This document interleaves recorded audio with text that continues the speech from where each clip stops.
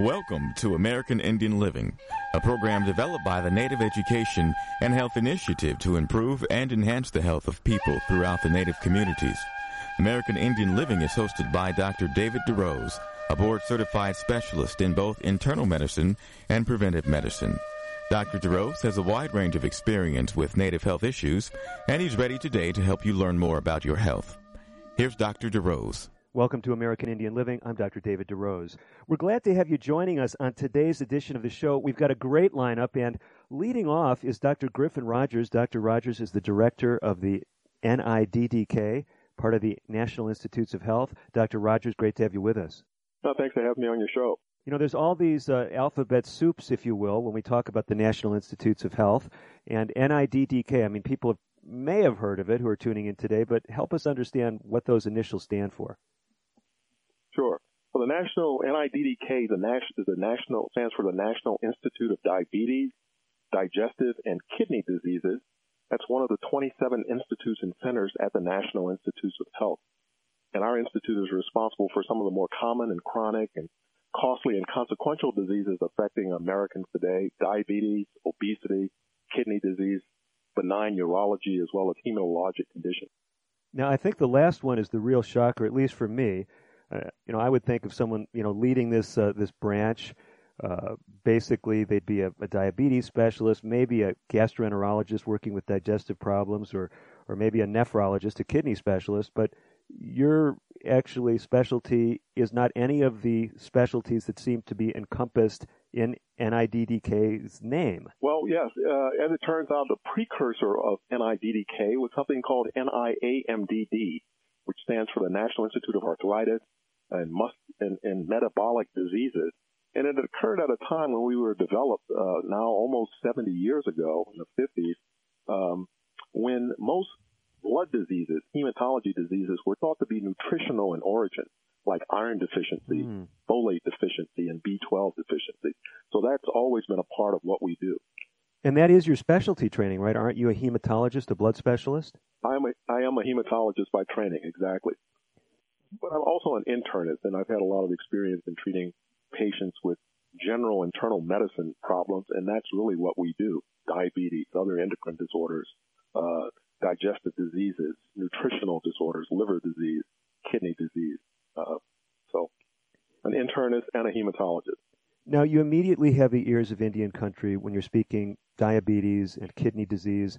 I know if you look at a calendar, National Kidney Month is March of every year, and that's one of the areas you specialize in at your division or branch. I don't know the correct terminology to use for NIH. Mm-hmm. Yeah, kidney disease is so important. It's really over-encompassing, and of course, what's driving the kidney disease problem that we have in this country, and it's a disease, chronic kidney disease, a serious condition affecting 30 million adults in the U.S., but in particular, what's driving that number is the number of people that are affected by either diabetes or high blood pressure. And of course, about 1 in 3 people with diabetes and 1 in 5 people with high blood pressure also have kidney disease. And certainly in Indian country, diabetes is quite prevalent, and so is chronic kidney disease. It's shocking as I travel around Indian country, just what's happening. There's great progress being made, and you probably have seen some of the data that there are encouraging things happening with diabetes among Native American communities. But still, I'll talk with individuals, and they'll say, hey, we just got a new dialysis center, but we'd sure rather not have to need it. And that's really a challenge. Kidney diseases are largely preventable, though, aren't they, Dr. Rogers? Well, in certain instances it is. And in fact, in kidney disease in the Native American population in Indian country, that was the first circumstances in which we've seen within the last 10 years a decline in the number of people with chronic kidney disease that actually do not progress to end-stage kidney disease. I referenced that 30 million adults that in the U.S. with chronic kidney disease, but among those numbers, there are about 700,000 that have end-stage kidney disease who either require, as you indicated, dialysis or in certain instances, a transplant in order to maintain life. That rate of progression in Indian country because of the early recognition and the institution of therapies that can slow the progress and delay it has been a good achievement. Still, there is ways to go, and that's certainly something that is really one of the reasons that we try to, in the month of March, raise awareness of a disease which has been considered a silent disease, because oftentimes people aren't symptomatic until very close to the kidneys are about to fail. Mm-hmm, mm-hmm. And one of the things that brought this home is I was speaking to a group of tribal health professionals a while ago. I'd recently written a book called 30 Days to Natural Blood Pressure Control, and so we were speaking about high blood pressure in native populations. And one of the community health workers said, I was just in someone's home, and they were shocked. They had been diagnosed as having kidney failure. They were being prepared for dialysis, and they said, well, how could I have kidney failure? I never had diabetes. And what they had was uncontrolled high blood pressure. So like you mentioned, often no symptoms, and in Indian country, many people have that connection, diabetes and kidney disease, but that other big contributor, high blood pressure, sometimes slips off the radar screen, doesn't it?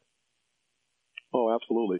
And as you certainly know, one can actually lose up to about 25% of the original kidney function and be totally asymptomatic.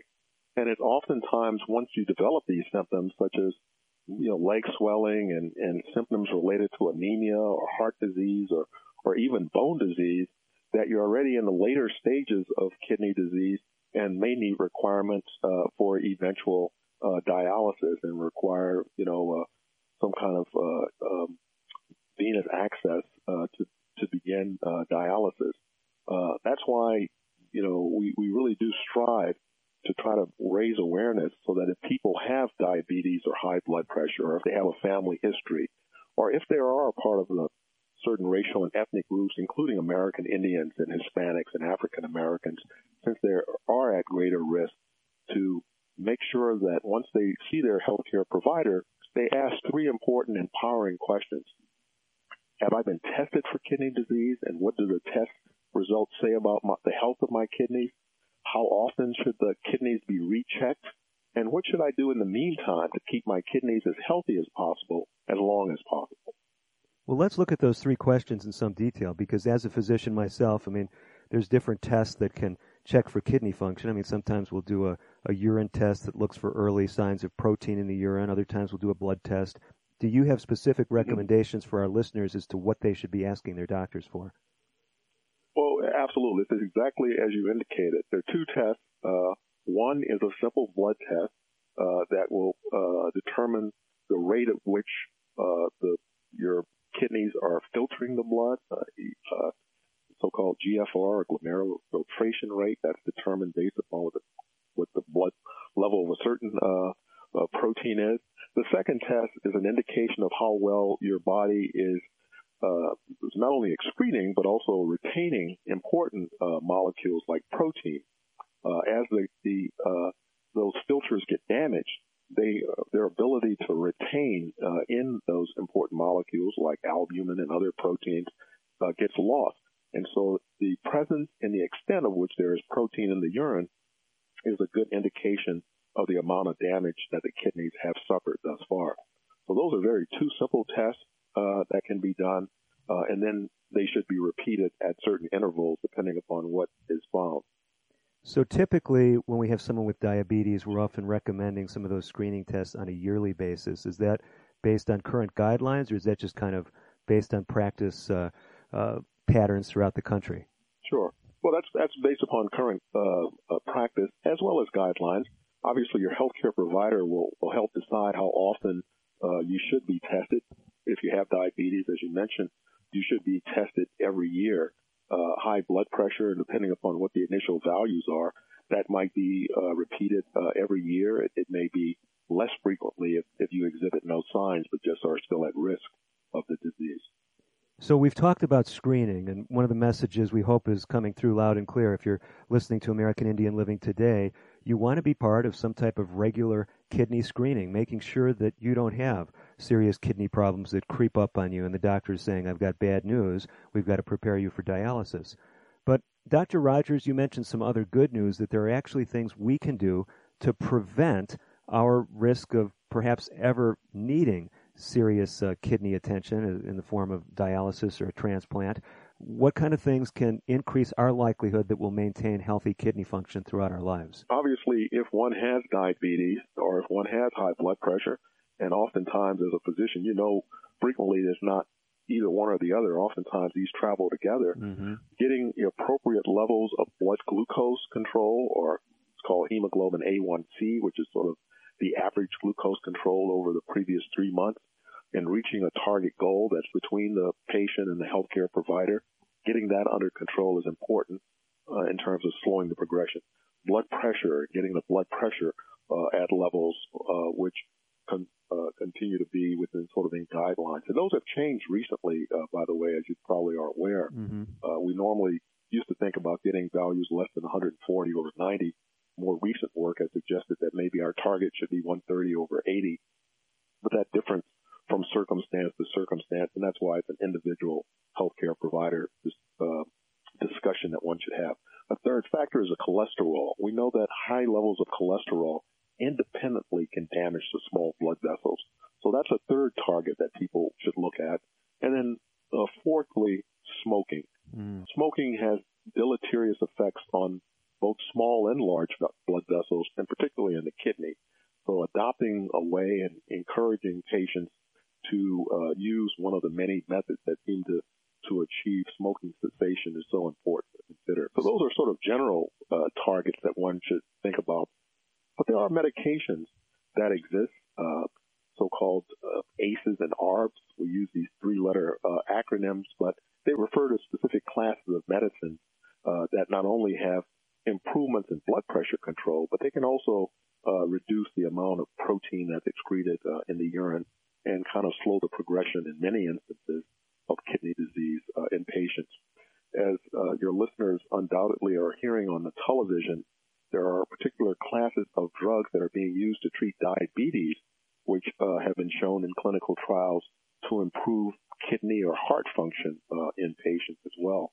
And we'll be seeing more and more of these targeted types of therapies coming out as more research will be coming out.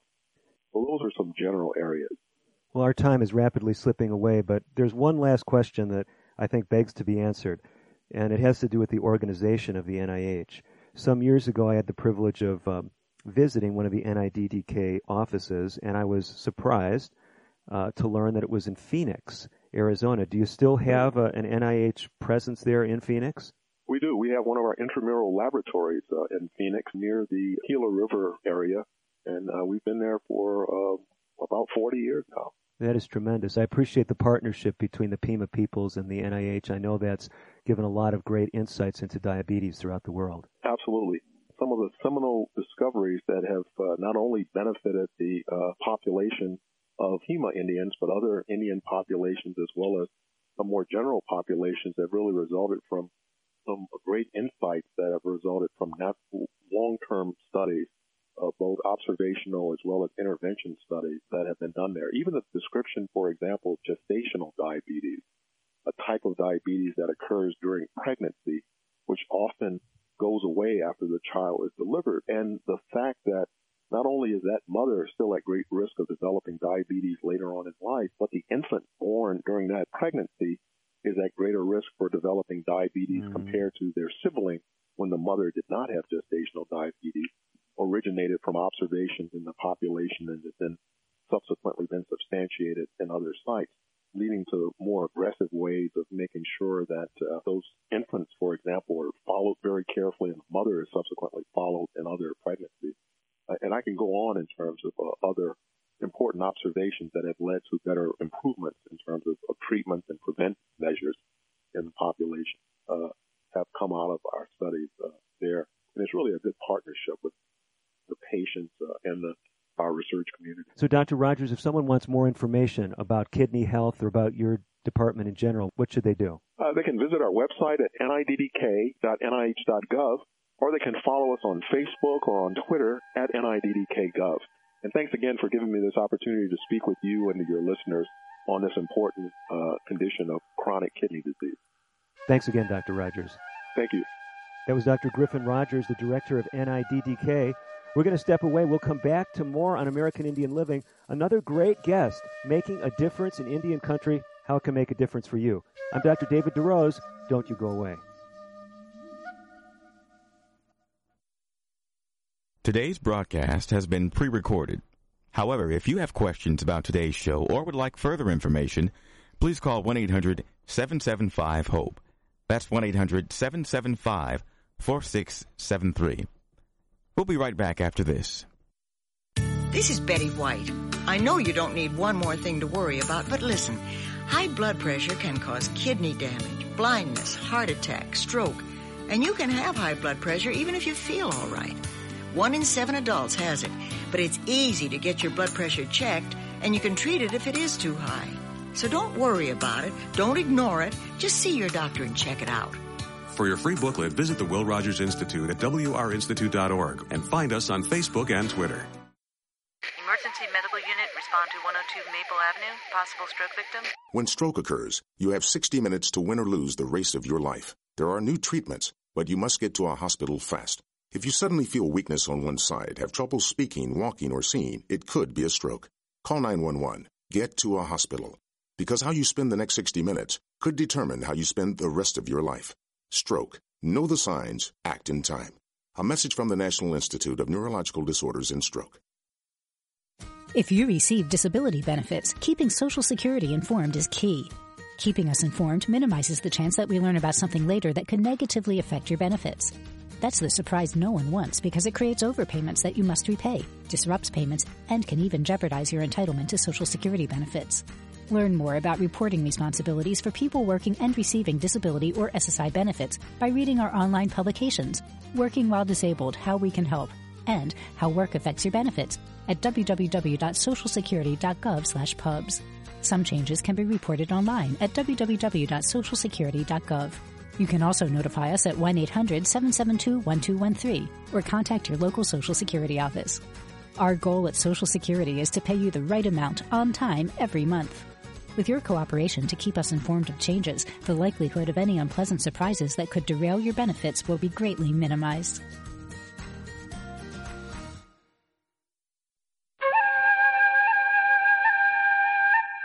You're listening to Dr. David DeRose on American Indian Living. Your comments and questions are welcome. Call now at 1-800-775-HOPE. 1-800-775-4673. Here again is Dr. DeRose. You're back with Dr. David DeRose on today's edition of American Indian Living. We've got another great guest, as I promised you before the break. We're transitioning from the eastern side of the United States and the National Institutes of Health now to the West Coast. And we've got Phuc Le, a physician. He's the Associate Clinical Professor of Internal Medicine and Pediatrics at the University of California of San Francisco. It's great to have you with us, Phuc. Thank you, David.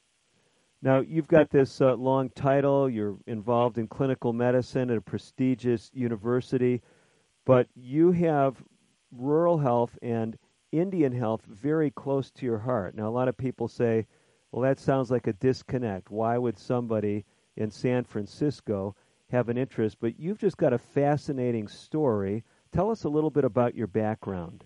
Sure. And I think the way that I was born into this world is I do feel a small part that we have some shared experiences with tribal communities here in the U.S. So I was born in Vietnam, in a rural area of Vietnam, right after the war ended. That was 1975 is when it ended. I was born in 1976. And as you may know, Vietnam was colonized by multiple countries in the past. And so the experience of living with historical trauma, living in a colonized setting, a lot of oppression from foreign powers, is something that was a huge part of my life until I left Vietnam, which was when I was 5 years old. And during those 5 years in Vietnam, I didn't have essentially any access to healthcare. It was a post-war setting, and the entire country was essentially decimated by millions of tons of bombs and that the U.S. dropped in the South. And I didn't actually have access to healthcare until I arrived in Hong Kong in the refugee camp. We arrived there by boat. And during that time, that year that I've been in Hong Kong, that was the first time I had ever seen a physician that took care of me and my health needs. I was a sickly kid. My mom said that I was smaller than anybody else, that was on the shorter side.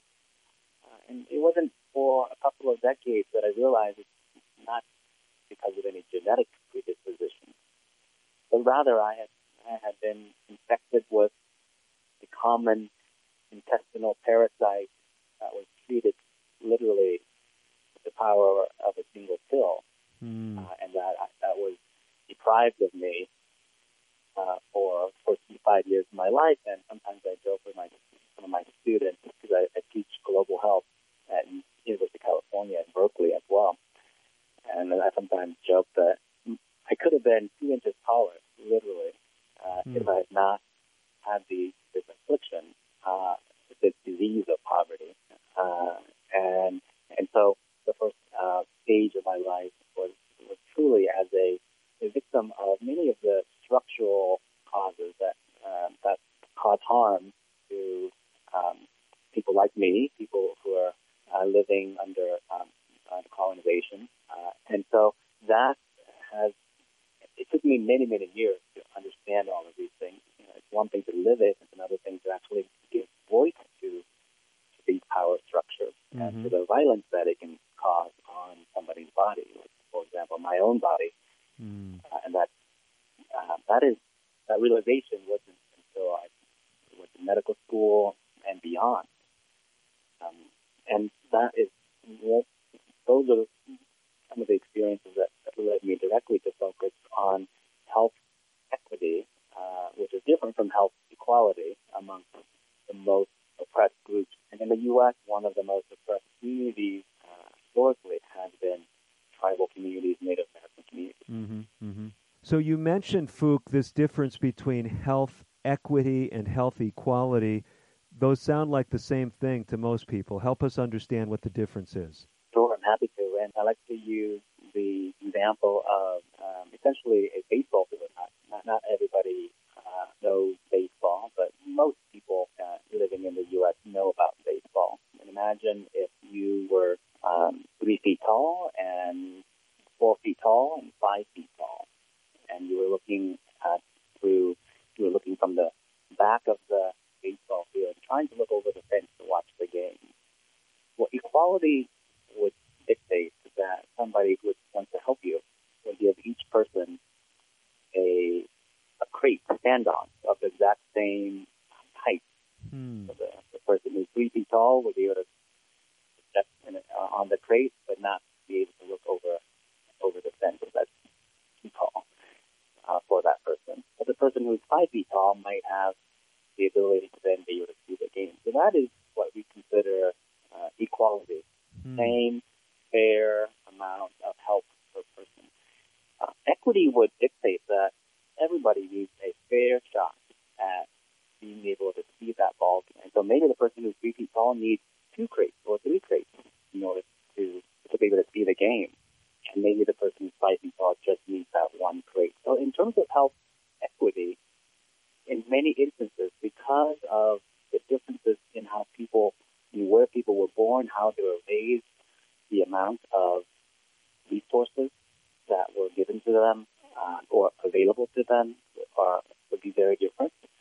Then the responsibility of the healthcare system to provide an equitable access to care might also need to evolve and change.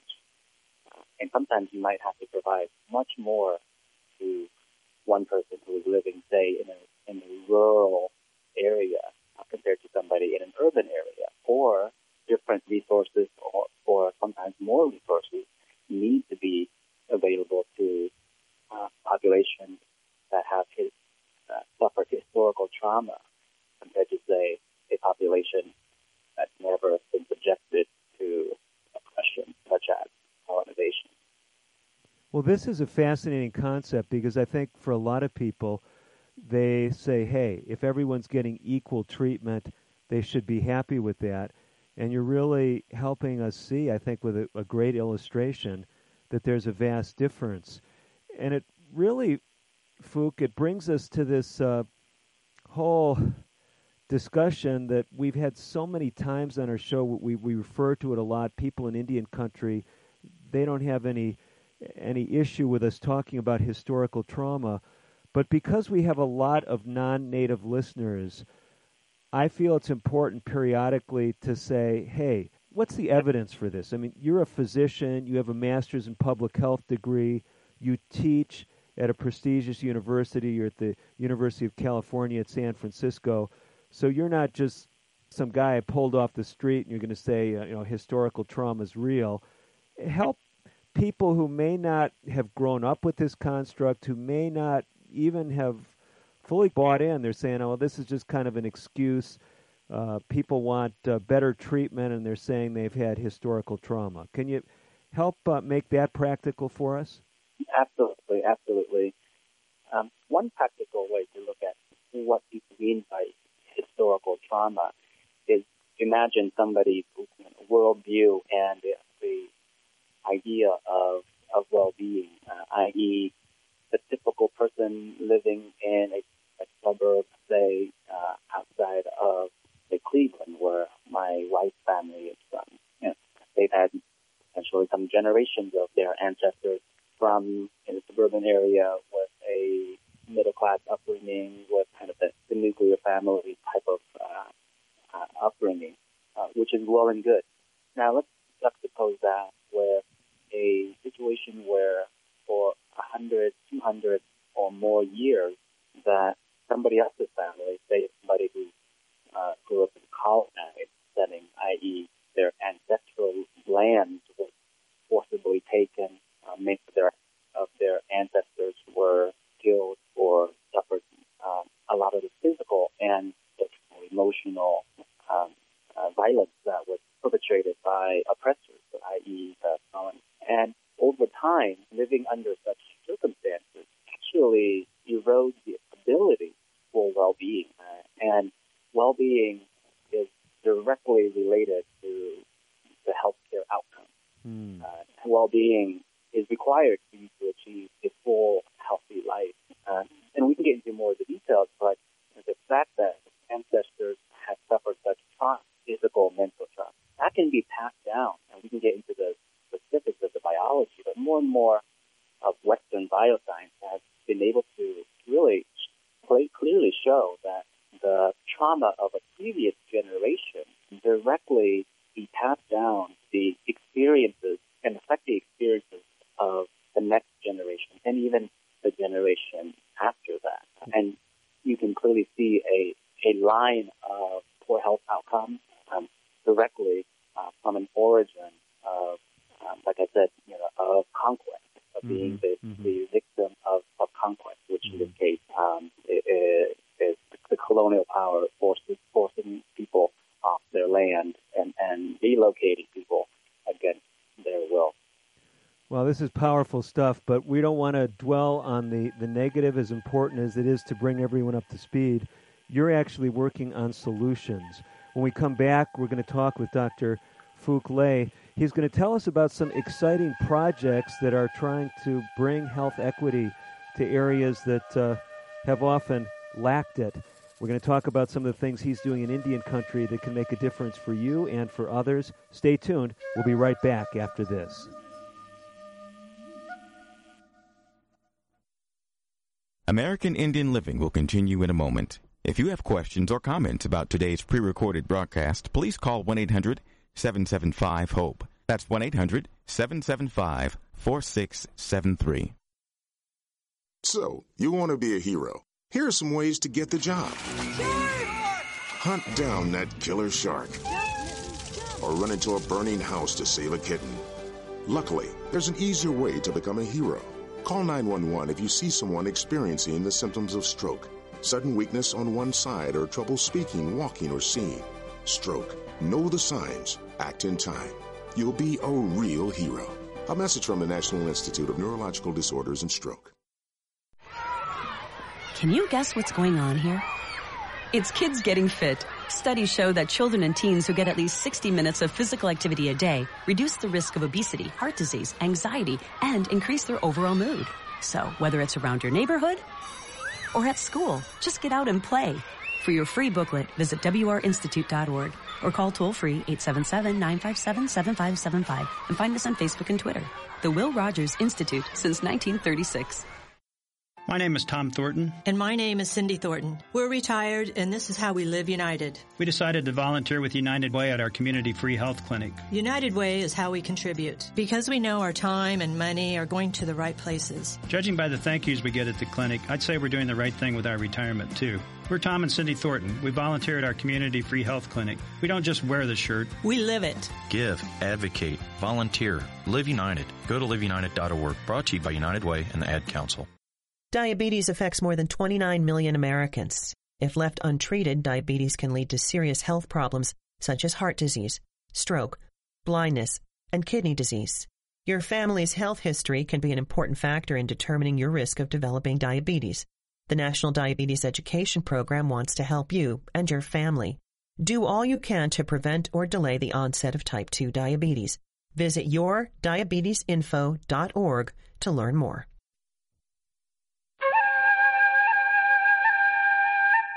You're listening to Dr. David DeRose on American Indian Living. Your comments and questions are welcome. Call now at 1-800-775-HOPE, 1-800-775-4673. Here again is Dr. DeRose.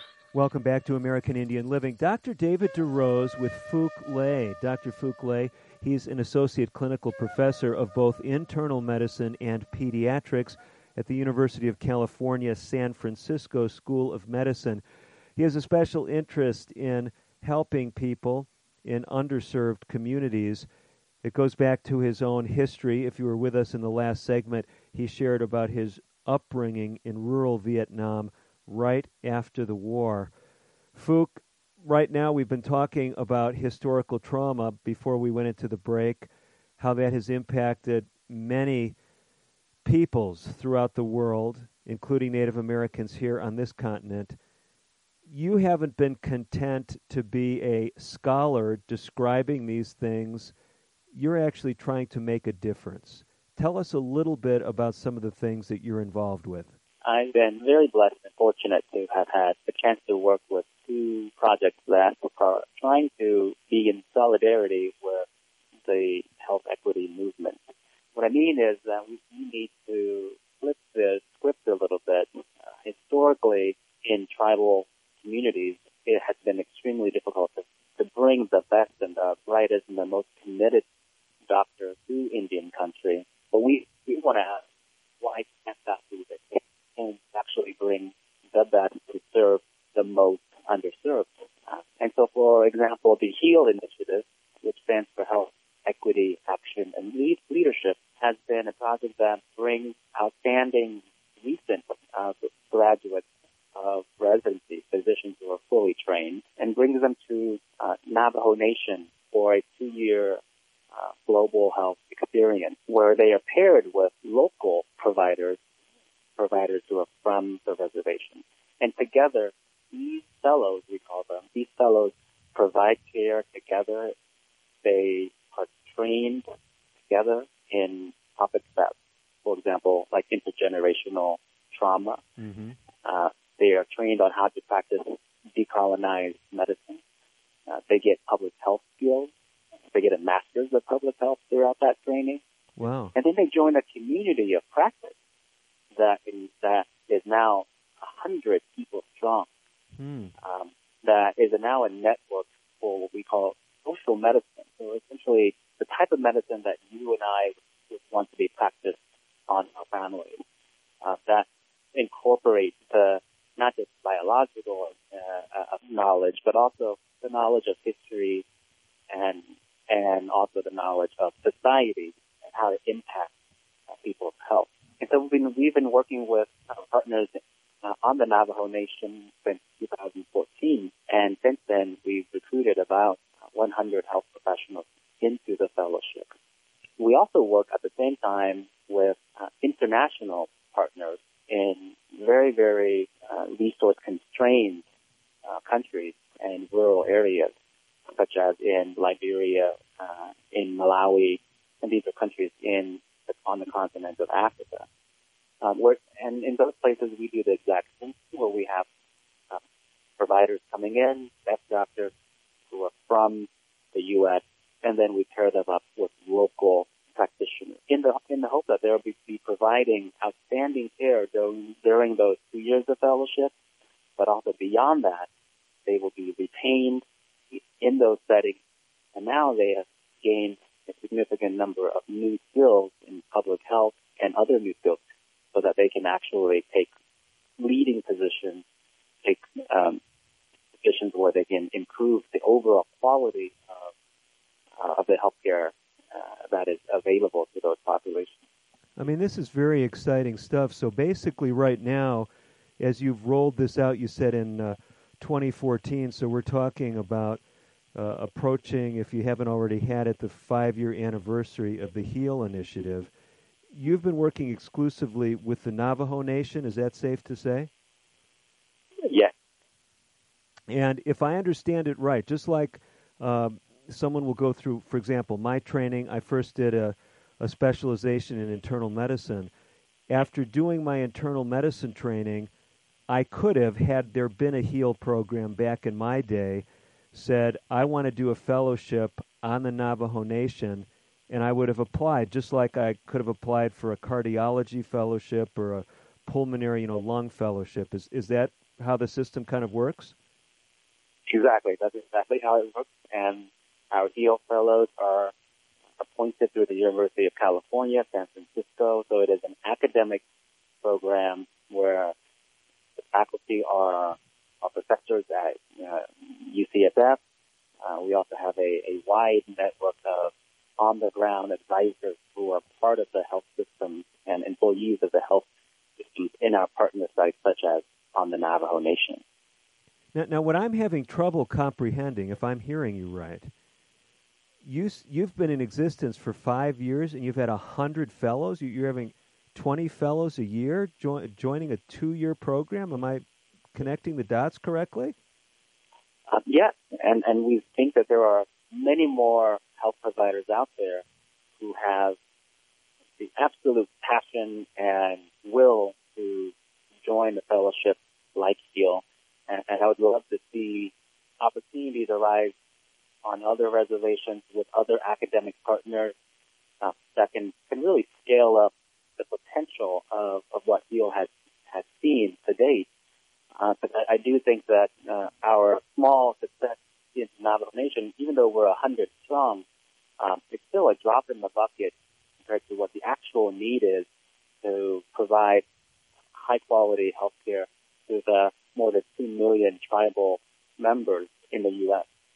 My surprise isn't that there are 100 people who would want to serve in those capacities. My surprise is just the infrastructure. I mean, I think of the fellowships that were in programs that I was connected with in my medical training, and I mean, a big fellowship might have, 5 fellows a year or something. Maybe it's different at UCSF.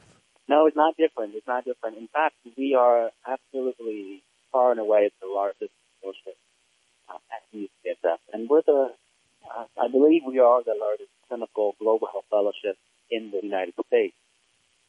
But like I said, again, even though we're at this size, if we reach some scale, the magnitude of overall the problem, in this case, providing health equity to tribal communities, especially rural communities, is so much larger than what HEAL right now can provide. So let's say someone's tuning in right now. Maybe they are a medical student. Maybe they are in their residency. Or maybe someone's listening. Maybe they're a tribal elder, and they're saying, wow, we've got one of our tribal members who's at Mayo Medical School or Harvard or some other medical school, and they need to hear about this program because we'd love to have them come back and have this additional support through the HEAL program. Is this something where you're encouraging people to reach out to you, or at this point is it almost on an invitation basis? Is it the Navajo Nation that's doing the recruitment? How does that whole process work? Every year for HEAL, we recruit throughout the country. We give talks, we do webinars, we do email blasts, and we have a website. And anybody who's interested in collaborating can go to our website, healinitiative.org, and see what we offer, see what our values are, and then and send us an email. Now, what HEAL is in terms of our limitations, where we are absolutely committed to a longitudinal partnership on the Navajo Nation. But that doesn't mean that we don't desire for other tribal communities to replicate or start their own version of HEAL, and we'd be much more than happy to share our curricula and our the lessons that we've learned, how we actually make it run, and share whatever experience that we can have, because we truly believe that what we've been able to do with our partners and our fellows is just, again, a drop in the bucket compared to what the true need is out there, not just on the Navajo Nation, but on the many, many tribally run systems and Indian health systems. So, Phuc, if I hear you correctly, if someone today is listening, they're involved with tribal health in another tribal nation, they're not on the Navajo Nation right now, and they're saying, we would love to do something like this, maybe partner with one of the universities in our backyard. Do I hear you saying that your team is open to dialoguing with people throughout the country and saying, hey, you could set up your own HEAL-type program, partner with a school of public health, things like that? Am I hearing that correctly? That's absolutely correct. We are so open to that. And in fact, we've been trying to encourage other tribes and universities to partner, and we would do whatever it is within our power to facilitate those conversations. And again, we have a few years worth of curricular experience and that we would be much more than happy to share. We really want to see this type of model really flourish and be replicated. Clearly, we need to improve on our model as well. We're not even close to being perfect, but we think we're onto something with this model, and we'd love to see others create their own version of it.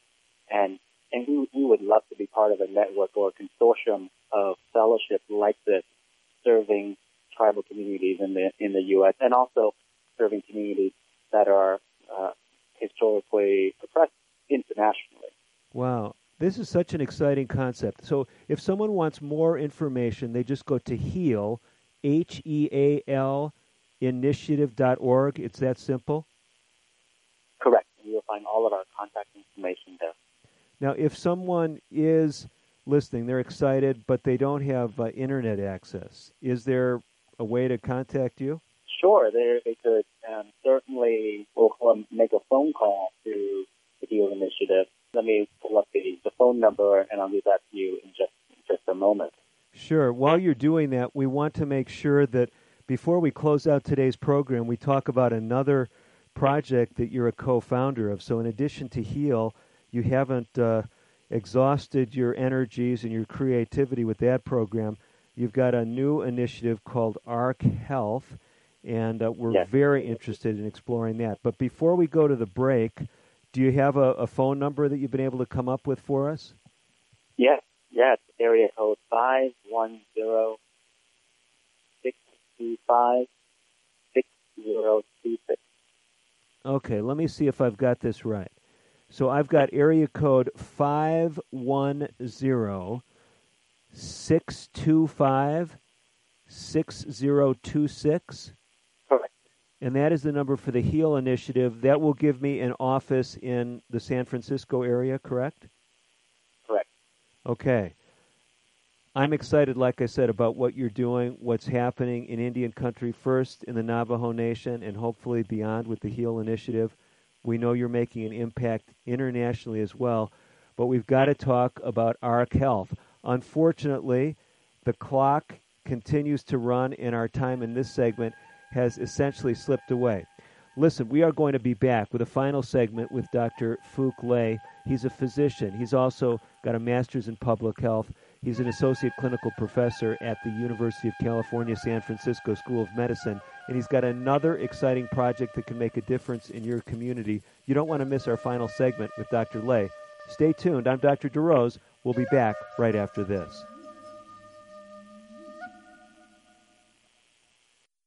Today's broadcast has been pre-recorded. However, if you have questions about today's show or would like further information, please call 1-800-775-HOPE. That's 1-800-775-4673. We'll be right back after this. One day, I'll teach chemistry to kids. I'm going to be an architect. My dream is to be a chef.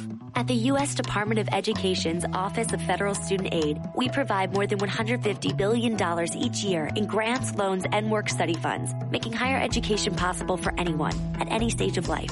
I can go back to college. I can change careers. I can make a difference. Federal Student Aid, proud sponsor of the American Mind. Learn more about money for college at studentaid.gov. Diabetes is a serious disease that runs in families. If your parents or siblings have type 2 diabetes, you have a greater chance of getting the disease. If you're African American, Hispanic, or Latino, American Indian, Alaska Native, Asian American, Native Hawaiian, or Pacific Islander, you also have a higher chance of developing the disease. The National Diabetes Education Program wants to help you understand your risk. Visit the NDEP website at yourdiabetesinfo.org for diabetes prevention tools, including the Family Health History Quiz. It started off as a normal day. I felt fine when I arrived at the plant. Ruth Junius's life was about to change. Then I dropped my keys. They kept slipping out of my hand. My arm felt numb. A coworker asked me if I was okay, and I couldn't speak. I started to get scared. Ruth was having a stroke. People around her weren't sure what to do. They thought I should go home or lie down, but I knew something was very wrong. I wrote 911 on a piece of paper with my other hand, and someone called for me. Because everyone acted quickly, doctors at the hospital were able to give Ruth treatment that started to reverse the symptoms. Within a few minutes, I was talking again. I didn't know a thing about stroke before I had one. Now I make sure that my friends and family know all the signs of stroke so they'll get help fast if they need it. No stroke. Know the signs. Act in time.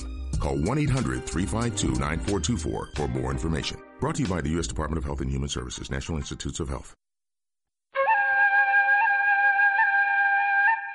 You're listening to Dr. David DeRose on American Indian Living. Your comments and questions are welcome. Call now at 1-800-775-HOPE, 1-800-775-4673. Here again is Dr. DeRose.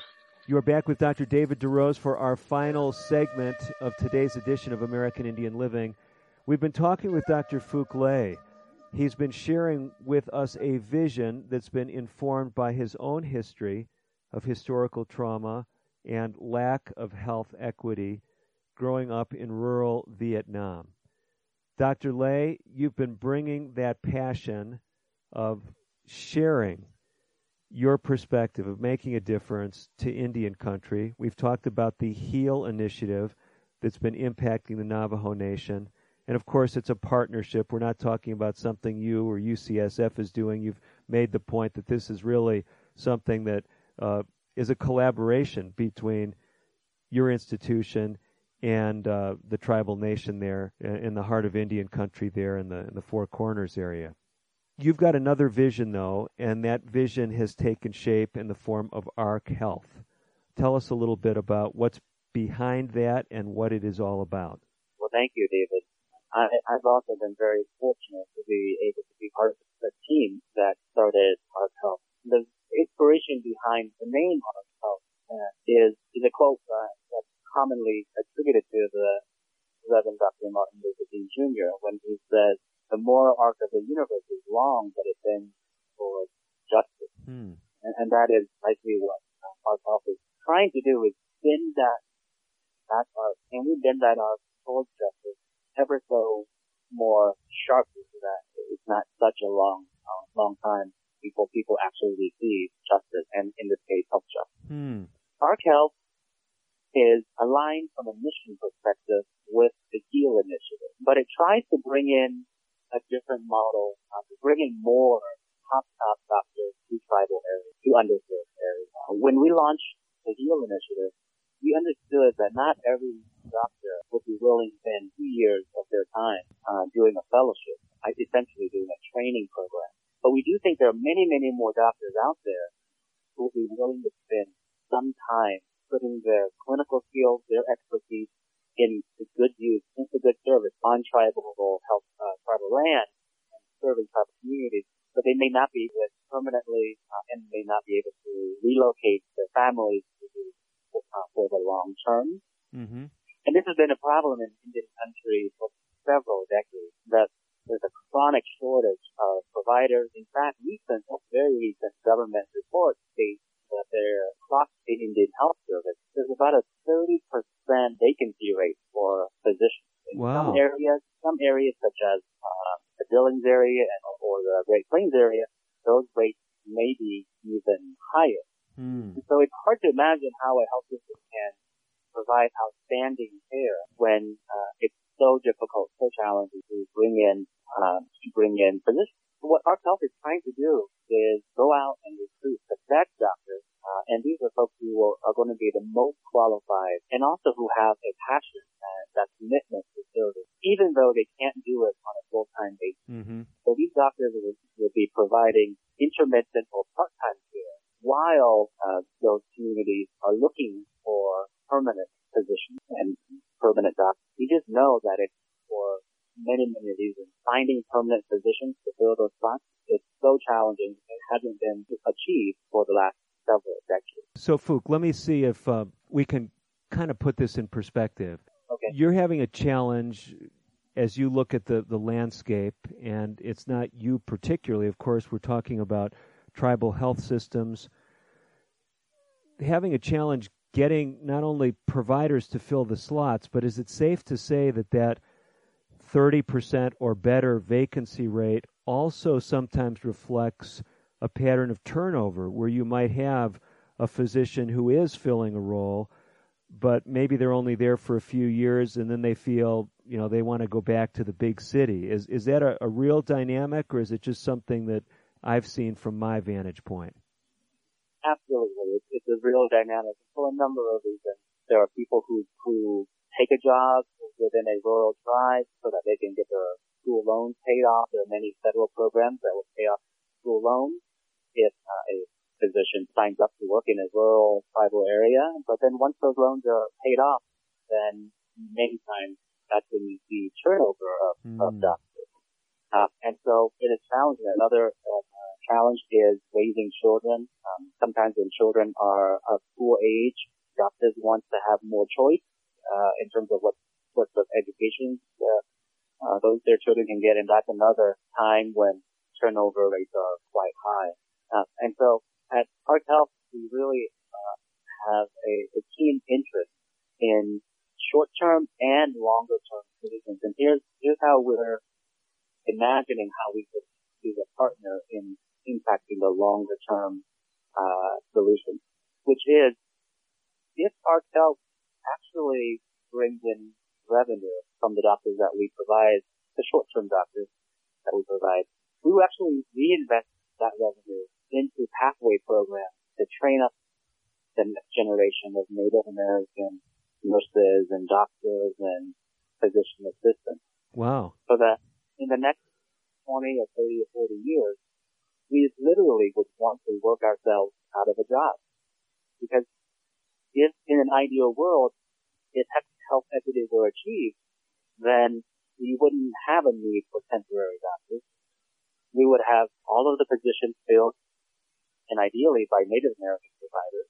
Because those are the folks, of course, who are serving their own communities and who are much more likely to stay for long term. Not to mention, they have much more expertise because they're from those communities. And so our health model is based on a short and a long-term vision of how we can support health equity on tribal reservations. So, Phuc, do I understand, too, that part of this, quote, short-term model that you're talking about is different than the current model? you introduced me at a National Indian Health Board event to Dr. Mike Tutt there from the Navajo Nation. And when he and I were speaking, he was talking about one of the challenges in Indian country when we have these locum tenens doctors, these temporary doctors who might come for a few months. And the point he made to me is often these doctors are temporary. I mean, not all of them, but some of them, they may not have the skill set, they may not have the social skills, they may not have the commitment. And we're not trying to brand temporary doctors in a negative way, but sometimes you don't get the best care. Do I understand that with ARC Health, your short-term doctors might be making a commitment that could be 5 or 10 years in length because they're only in that tribal health center for maybe a few days a month or a week out of every month, and then they go back to their other setting? Am I hearing that right? So yes, and while ARC Health has a few potential pathways for doctors to make a commitment to tribal communities, that is what you mentioned, David, correct. We would much rather have a doctor who could give a week every month or every 2 months, but doing it again and again and again for a number of, and not necessarily relocate their entire families, but actually getting to know the community, even if it's intermittently, because over time they will be able to get to know that tribal community, get to know their patients, even if they're not there full time. So, for example, I just signed on to work for 5 days a month or so at a tribal clinic nearby in California, in Northern California. And my goal, my hope for myself is not only to provide the best care I can during those days that I'm there, but also to be able to get to know the community because I'm committing myself to working there for a foreseeable future. But again, it's intermittent. Well, this is an exciting concept. Is ARC Health just an organization that's formed and hasn't actually hired people, or is it actually functioning? Can someone get up and call on the phone and say, hey, I want to do this too. I want to spend 5 days a month working in a native clinic? Well, we've been around for a few months now, ARC Health has. We're a young organization, but we do have exciting opportunities now and on the horizon. So what we're looking for are really committed, fantastic doctors who are very interested in giving long-term, even if it's intermittent care, to tribal communities. Whether or not those tribal communities are literally in the backyard or they're a short flight away, we can work with those sorts of doctors. So if you go onto our website, we're at www.archealthjustice, archealthjustice.com. You'll be able to email us or give us a phone call. Our phone number is 925-579-1584.